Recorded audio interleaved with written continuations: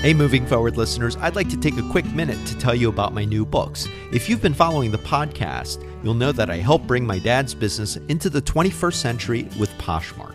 I've documented everything we've done so you can start a business right from your closet or expand an existing business with an effective e-commerce solution, even if you don't have a large marketing budget or social media following. The Poshmark Guide for Individuals and Small Businesses is now available in paperback and for Kindle. You can also find the Poshmark Journal for Individuals and Small Businesses with worksheets to help you manage your inventory and negotiate effectively and confidently on the platform. Both titles are available on Amazon, or you can find quick access links at bemovingforward.com or in my link tree, which is in the show notes for today's episode. Start learning and moving forward today. Hey, John Lim here. We're moving forward with episode 217. Let's go ahead and get right into it.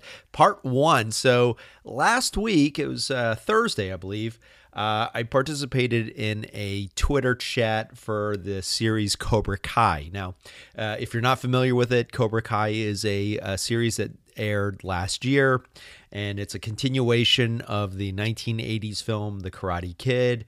And it's really, really well done. And in fact, I wrote an article about Cobra Kai a couple months ago, and it's actually, I think to this day, it is still my most read article on LinkedIn. So what's interesting, and if you've never done a Twitter chat before, essentially, it's a designated hour or it's a designated period that's focused on a particular topic that's led by a hashtag. So I've participated in Twitter chats for the Winnie Sun community, and I had her on the podcast about 2 years ago, and she does a great weekly Twitter chat using the hashtag Winnie Sun. But Cobra Kai announced that they were doing an event, and it was to really build up the hype and tease out its upcoming second season.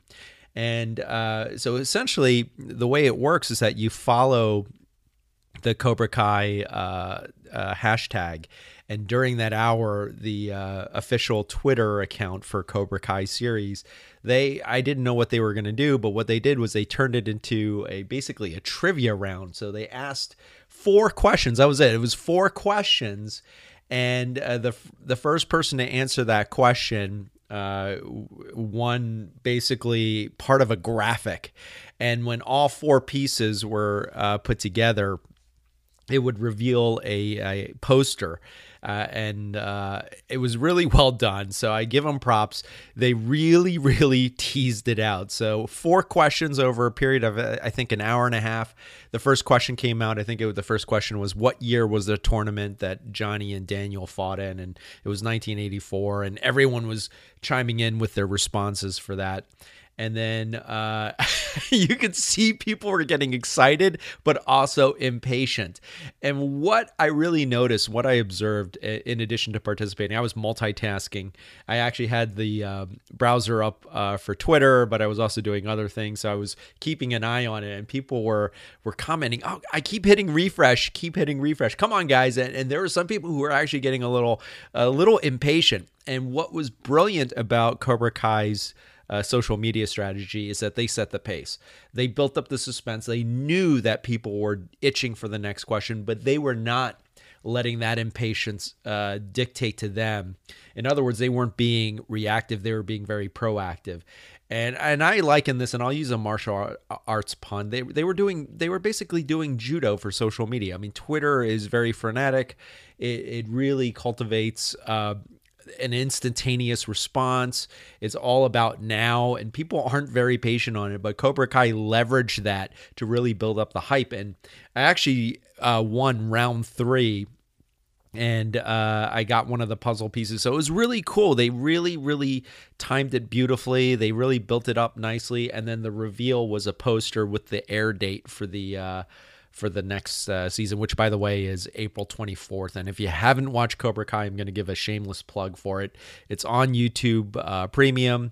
You can sign up for a free trial, binge watch the entire first season, and then the second season comes out April 24th. So hats off to Cobra Kai, and congratulations on all of your great success.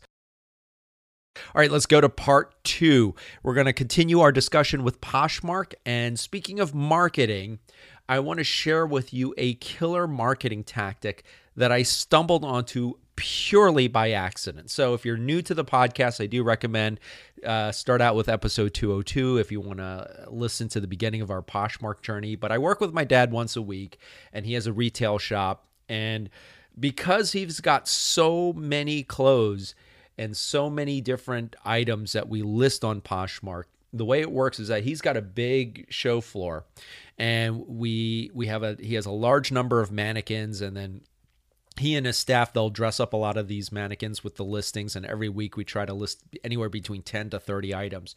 And typically what we'll do is we'll do a rotation. So he'll bring up one of the mannequins with one of the outfits. I'll do the photos and then create the listing.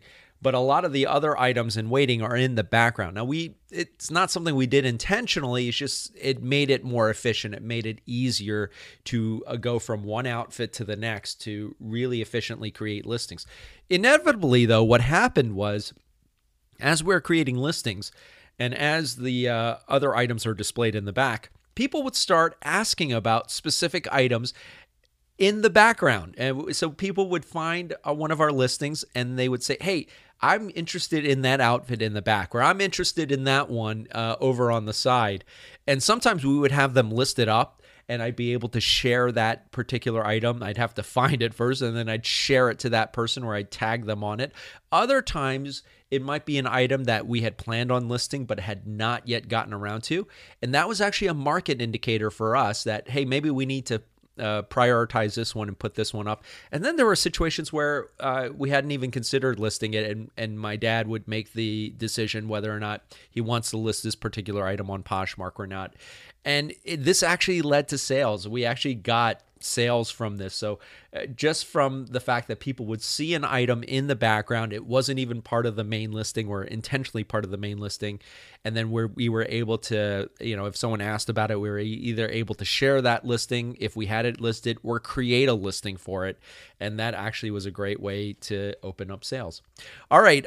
For your homework for this week, think about how you want to integrate this tactic if you are starting your Poshmark store.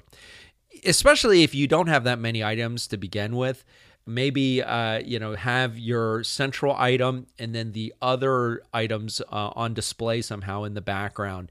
If you don't have a lot of mannequins, you may want to use hangers. If you have mannequins, great. Or if you have friends who are going to model for you or who can help you out to wear some of those outfits in the back, it could be a great strategy for you to employ. If you want to check out the write-up for this episode, bemovingforward.com. All right, let's go to part 3. A book that I recently read and I give it a solid 3 stars is Saturday by Ian McEwan.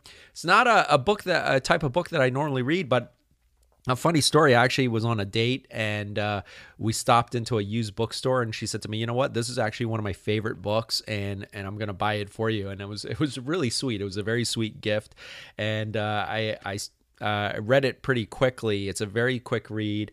It's a book that's based, it's a novel that's set in the early 2000s, a little bit after September 11th. So that's one of the looming themes throughout the book. But it takes place over one day. And it's about a London-based surgeon who starts out his morning. He looks out the window. He sees an incoming plane that he thinks is going to crash. And that sets a whole set of events throughout this one particular day. And part of it is him interacting with his family members, the dynamics between him and his son, his daughter, his wife.